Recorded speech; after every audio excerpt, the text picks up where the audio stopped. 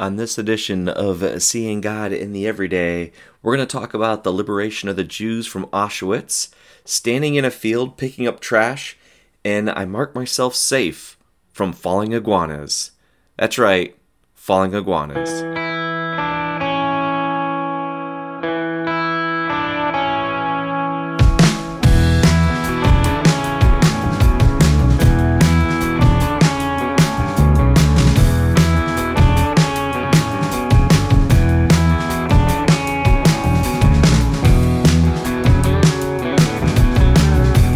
Hello and welcome back to the Seeing God in the Everyday with Dan James podcast. I'm Dan James and I'm so glad that you are here with us today as we look for God in the world around us. Now today we're going to start a little bit heavy. This past week, if you haven't seen the news, but this past week it was the 75th anniversary of the Red Army entering the Nazi death camp called Auschwitz. Auschwitz was one of many death camps that was throughout Germany that was put together by the Nazis for basically the extermination of those who were their enemies, those who were not like them. I know what you're thinking. You're thinking that, I don't come to this podcast to have heaviness and stuff, but I come for encouragement. Well, hopefully, just hang with me as we go. You're going to hopefully be encouraged by today's podcast as we look at something that's very difficult to look at, something that's very hard, but something I believe that we really need to continue to talk about and continue to bring up into the mind's eye of people, because there are people out there that are pure deniers of what happened, but there are a lot of people out there that basically minimize how bad it was, and that, I just remember hearing something pretty recent on the radio and working for a candidate was talking about how it wasn't very, very bad. How, there were things a lot worse than the Nazi death camps. We've got to continue to remind people that when evil is just left untethered, when evil is just left to go, when the human mind and the human person is just left, horrific things happen. And that's kind of what happened. So I want to just kind of list a little bit of what actually happened, what went on in Auschwitz, and what went on with the World War II and the Nazi Party in Nazi Germany. Just kind of not as a thing to bring up, but it is something that we should continue to talk about. It is something that we should bring up so that we don't forget, because it was a horrific thing. Basically, what happened was, as Germany was continuing to conquer all of Europe, they had political prisoners, lots of political prisoners, people that were against them, and other soldiers and stuff. So they needed something to do with them. So what they ended up doing, and it really started with a lot of the Polish prisoners, because there were a lot there. There were a lot that survived. And basically what they did is they took the Polish prisoners and they moved them and they opened up Auschwitz. And Auschwitz was this, basically it was barracks. It started off as army barracks, but they switched it and turned it over into a prison camp for, like I said, war criminals and others. I don't know if the original idea was that they were going to use it as a death camp, if they were originally going to be using it for extermination. I think that actually came over time when they started realizing the whole thing with the master race and all this, and when it really started to take flight and really started to take hold was when they started dealing with the situation of the Jewish people and all the Jews that they were rounding up all over Europe. It wasn't just Germany, but it was all over Europe. There's a thing that was talked about the Jewish problem and how to handle the Jewish problem and what were they going to do. So eventually what they started doing is they started using these camps to exterminate the Jews. And not just the Jews, though. It was also other political prisoners. It was people who were homosexual. It was people who were anybody who was not a part of the Reich, anyone who was not a part of what Germany was doing. they were taking them and putting them in these camps. And in these camps, they were exterminating them. And it was a lot. And we're, talking primarily about what happened in Auschwitz. The numbers are staggering when you start looking at the numbers of who died and how many people went through these camps. And we're talking about basically like a 5-year period from like 1939, late 1939, 1940, 1944, 1945. So we're talking about a real short period of time that this all took place. The things that they did there were horrific. The different types of medical experiments that they were doing, reading up on this and doing the research on this, talking about what they were doing to women as they were testing different sterilization processes and stuff. And they were talking about how one of the companies, the German companies, was developing an anesthesia, and they asked for 150 Jews to be sent to them so they could learn how to do anesthesia. And they immediately, within a week, came back and said, could you send us another 150, because all of those died while they were doing the testing. So it's really a horrific thing. And like I said, when you look at the numbers and you look at the things that happen there, it's just horrific. And estimations is that there was somewhere around 1.3 million people. 1.3 million people went through the camps, and 1.1 million were executed. And that's just a staggering number. Here's the thing. 1.3 million were sent to Auschwitz between 1940 and 1945. At least 1.1 million died during that time. That's just, it's hard to believe. It's hard to get your mind to comprehend that. But it was a true thing. It was something that actually did happen.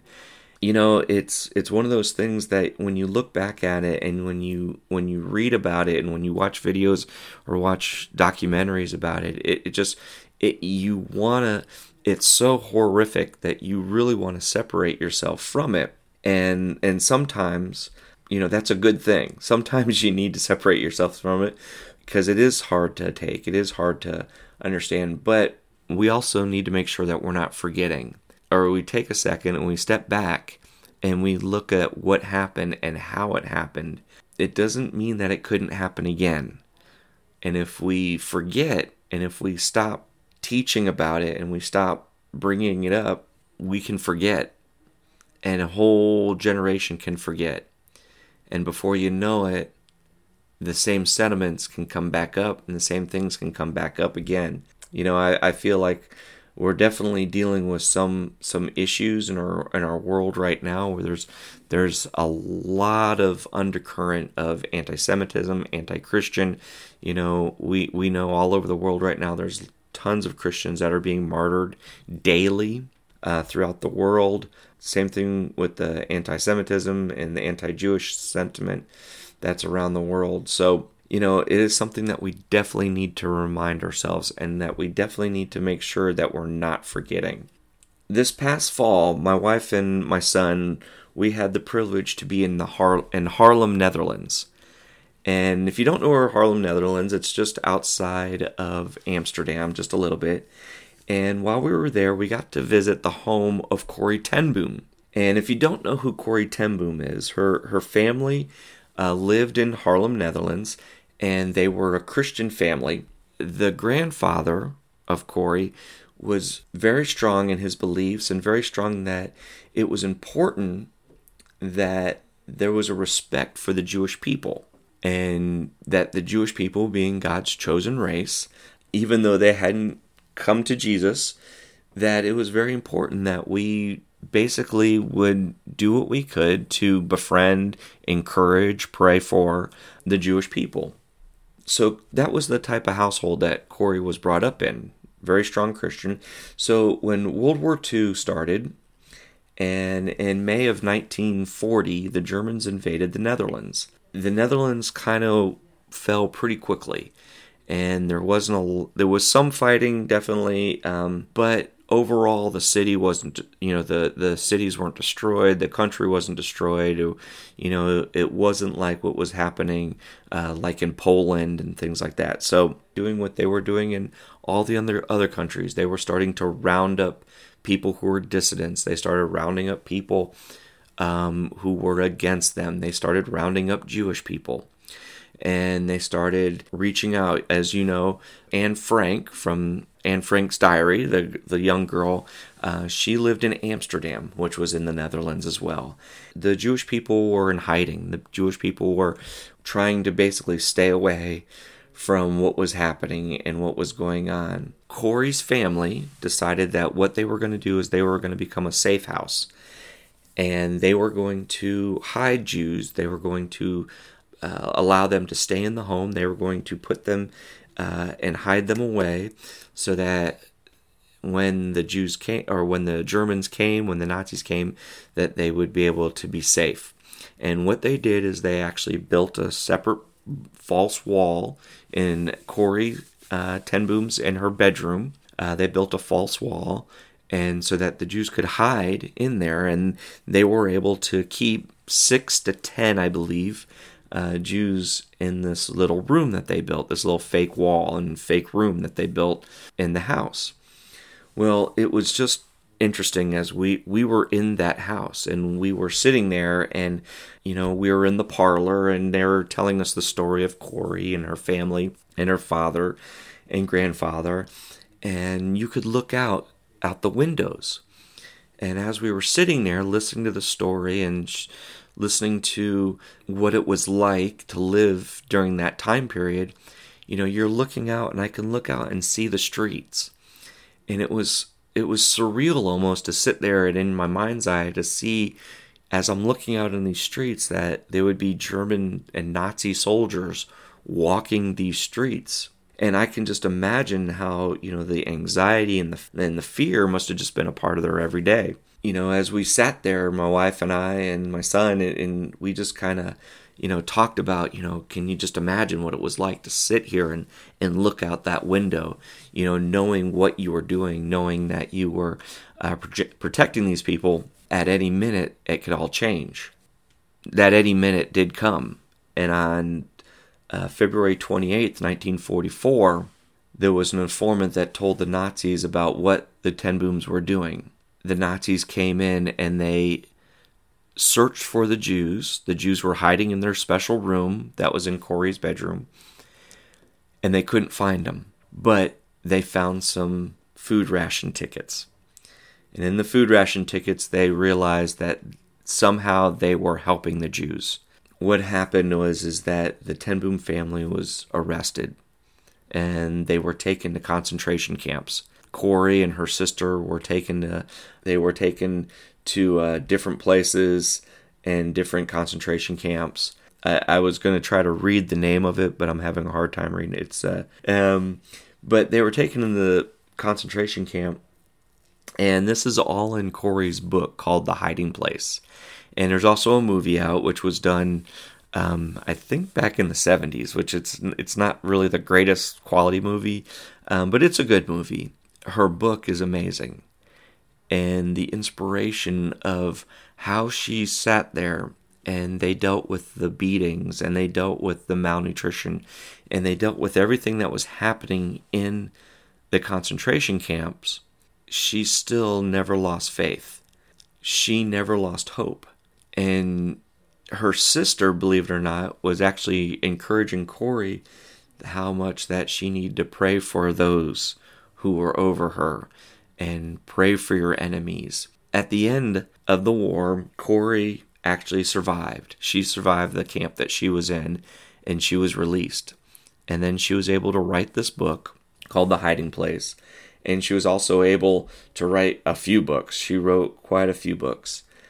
And she also started helping people and started helping those with disabilities. And actually, she worked with those with the disabilities before she was arrested. But she spent the rest of her life talking to people about the hope of who Christ was. and about even in your worst times, even when it seems like it's impossible, that there's hope. Her story is an amazing story, and I'll encourage you, if you're going through something that's like, it seems overwhelming, it seems like you can't continue, let me encourage you to pick that book up. It's called The Hiding Place by Corrie ten Boom, and it'll definitely encourage you. It'll definitely help you, because it helps you to see the world a little bit differently than the way you're seeing it with your own eyes. And you see how God is working and weaving through things that you don't even know He's there. I know this is kind of a harder type thing, kind of a harder type subject that we're talking about, but I definitely think that even in the hard times, even in the most difficult of moments, God's still there. He's still in the midst of all those things. And if we look for Him, we'll see Him. We'll know that He's there with us.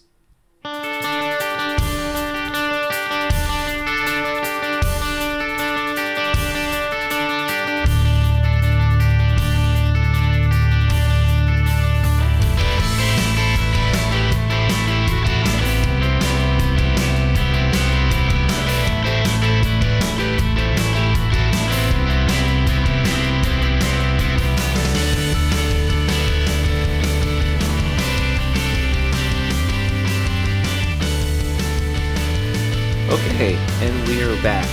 So, last week I was kind of teasing my friends from up north and talking about how incredibly wonderful the weather in Florida has been this winter and how awful the weather has been for all my friends and stuff up in Minnesota and Michigan and everything north of Florida.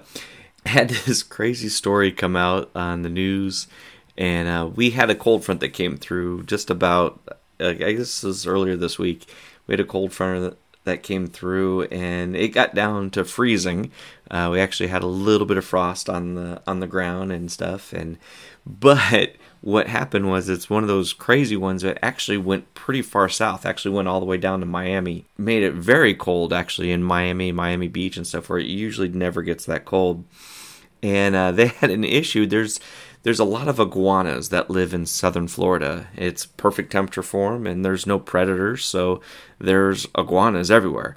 And the thing is that if you don't know that when it gets to a certain temperature, iguanas are cold-blooded creatures, and when it gets to a certain temperature, they just kind of stop. They just kind of freeze. Now, they're not dead, they're just frozen, like frozen in time. Well, the thing is, iguanas like climb in trees and hide in trees and hang out in trees a lot. So when they get cold and they freeze up, they fall out of the trees because they lose their grip because they're frozen and they can no longer hold on to. So there's an issue with literally falling iguanas, raining iguanas, whenever it gets very cold in South Florida. And we had that issue, and there were so many news articles this last week where people were taking photos of iguanas laying on their deck or laying in the yard and stuff like that. And I just thought that was just a funny story, especially after last week. I was talking about how beautiful and wonderful the temperature was here in Florida. And guess what? I just want to let you know that it's like 3 or 4 days later, and tomorrow it's going to be back up in the 70s, and it's going to be beautiful again. But I just wanted to give you that story and let you know about the falling iguanas in South Florida. So if you come during the wintertime, you never know. You might see some raining iguanas. But I also wanted to give you a quick story here. One of the things I do, and I work on a farm. I'm a tree farmer. We do ornamental trees and stuff like that. And just recently we've cleared off a huge area of land, and we had to just basically push all the trees that were dead, clean them up, do all the take care of all the hoses and all of the different things that we use to water the trees, and we had to take care of that and throw it away and stuff like that. So the other day I was basically having to do that. I spent my entire day Just me, a tractor, and a trailer, driving through or just riding through and getting out and by hand picking up pieces of trash and little pieces of plastic and little pieces of glass and little pieces of this and stuff like that. And I spent 8 hours of my day just picking up trash and walking around a field and doing nothing else. And I was feeling pretty down on myself. I was actually kind of beating myself up, going, this is my life. This is what I'm doing. I'm walking around in a field picking up trash. For some reason, I really just kind of started beating myself up. Like, Dan, what are you doing? What you should be doing more than this. You should be better than this. My gosh, you went to college. You went to seminary. You've got masters. You've got master's work done and stuff.